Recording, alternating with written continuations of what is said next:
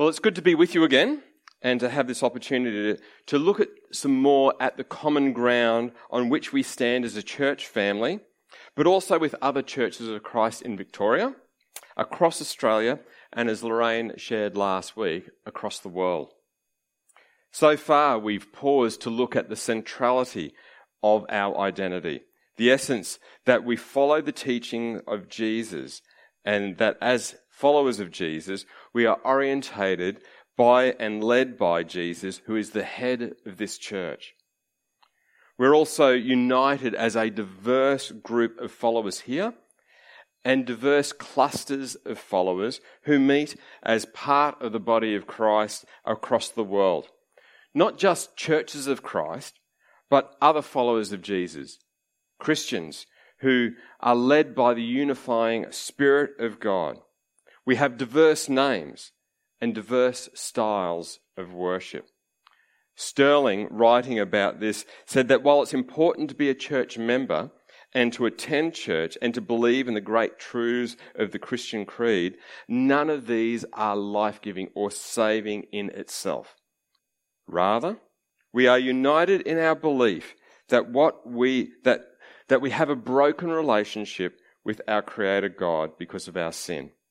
That we desire to replace the role of Yahweh God in our life and stand in God's place. Restoring this broken relationship is not something that we can do in and of ourselves. So God the Son took on flesh. And as both God and man, Jesus took on not only our sin, but our guilt and our shame, but also the consequences of our sin. He willingly sacrificed himself, died in our place, as we remember today around communion. And he rose on the third day to pave the way for us to have an eternally restored relationship with Creator God.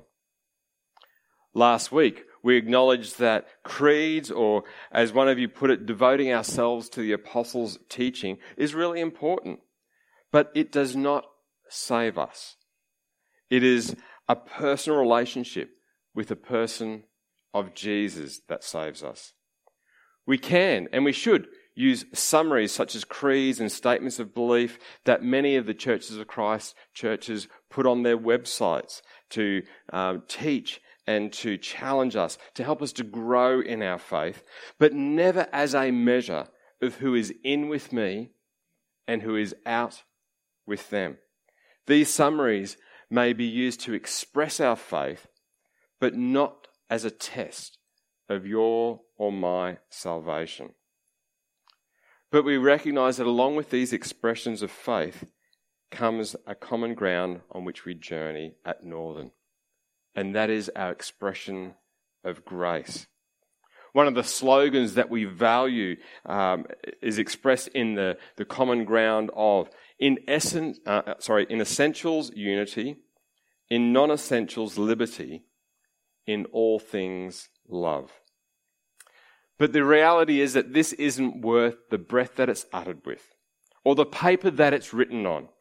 I think the technical term that we could actually use for this sort of slogan is it's a load of codswallop, unless we're prepared to live it out, even when it costs us. But before we rally to this common ground, it's worthwhile taking a moment to consider what this means and the costly grace that it calls us to live out. From the beginnings of the Churches of Christ as a missional movement came a desire to peel away the layers of tradition and to return to the New Testament foundations of the church, without replacing current traditions with culturally distracting first century traditions that could shackle us to irrelevancy. So who decides what is essential and on what line something falls, whether it's an essential or it's a non-essential? Well, one of the things that consequently we stand on common ground about is that where the scriptures give no clear guidance, no one should bind others to their views. Our essentials are drawn from the Bible, especially the New Testament. Yet we understand that people reading the same Bible can come up with two different conclusions about what is essential. Consider for a moment women in the church. Are Paul's statements that women must wear a head covering and are not allowed to teach universal truths such as are essential for us today? Some people say it is essential, while others say it's a non-essential.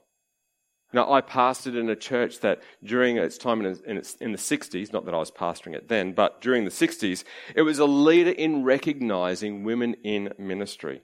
Yet for a period of time, it didn't have any women in preaching roles in the life of the church.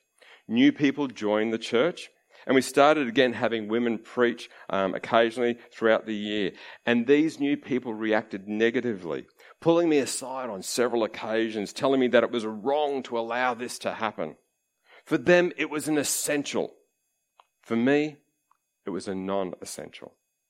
They became destructive in the church and refused to accept our position as a church. And as tough as it was, we ended up having to resolve ourselves to say that, hey, listen, perhaps you need to find another church, one that holds the same views as you. The challenge is that when we look at these things of essentials, we all have blinkers on when it comes to the difference between what is an essential and what is a non-essential. If you've got your Bibles, I'd invite you to turn to the book of Ephesians. Ephesians in the New Testament. Some people hold that speaking in tongues or baptism or weekly communion are an essential, while disregarding holding up their hands to pray, greeting each other with a kiss. Well, Clive and I are okay on that, aren't we, Clive? Tithing or having a common purse. Now, if you haven't heard the term common purse before, it's where people basically bring their weekly earnings together, pool their money and distribute it as there is need. And so while we stand and say, this is an essential, a couple of lines later it talks about something else that we say, oh, no, but that's not an essential. Some Christian traditions recognise the salvation value of what we do, or our works, or our obedience. Paul, when writing to the Christians in Ephesus, reminds them of an essential. If you have your Bibles, turn with me to Ephesians and we'll return a few times to Ephesians this morning. In Paul's letter, he writes in chapter 2, verses 8 to 10, God saved you by his grace when you believed. And you can't take credit for this. It is a gift from God. Salvation is not a reward for the good things we have done, so none of us can boast about it. For we are God's masterpiece. He has created us anew in Christ Jesus so we can do the good things he has planned for us long ago. The salvation essential is that God's work of grace saves us when we believe. It's not our work that saves us. Nothing. There is absolutely nothing that we can do that can earn our salvation. Nor is there anything that anyone else can do on our behalf to earn our salvation for us, except for the person and the work of Jesus. As a recipient of God's grace, Paul calls us to express grace to others. Paul continues to write in Ephesians chapter 4, verses 1 to 6, a passage that John read earlier. Therefore I, a prisoner for serving the Lord, beg you to lead a life worthy of your calling. For you have been called by God. Always be humble and gentle. Be patient with each other, making allowances for each other's faults because of your love. Make every effort to keep yourselves united in the Spirit, binding yourselves together with peace.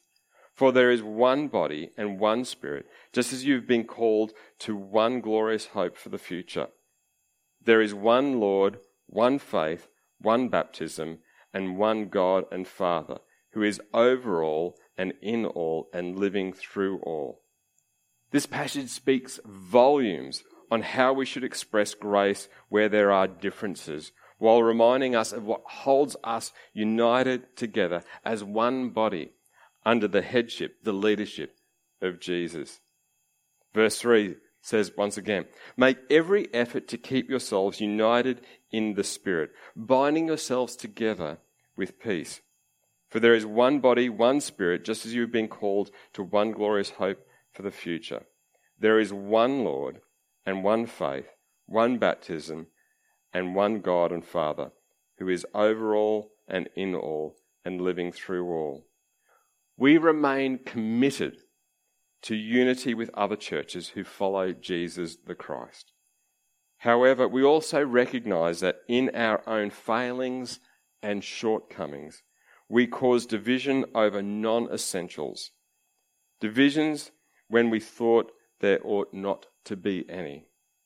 It's been interesting to read through the Churches of Christ history and the closeness that we've had to Baptists over the years. And the issues that were once things that kept us apart during talks about combining are now by and large gone. In the 1960s, the Churches of Christ entered into discussions with what would become the Uniting Church of Australia to consider if we should join. Papers were written and circulated at various times, yet at the time we differed significantly on matters surrounding baptism, the priesthood of all believers, autonomy and the independence or interdependence of local churches, local church governance, which resulted in us not uniting. It may also be confusing to some of you that there is another group who go by the name of the International Churches of Christ, who see themselves set apart and have their origins from the original church.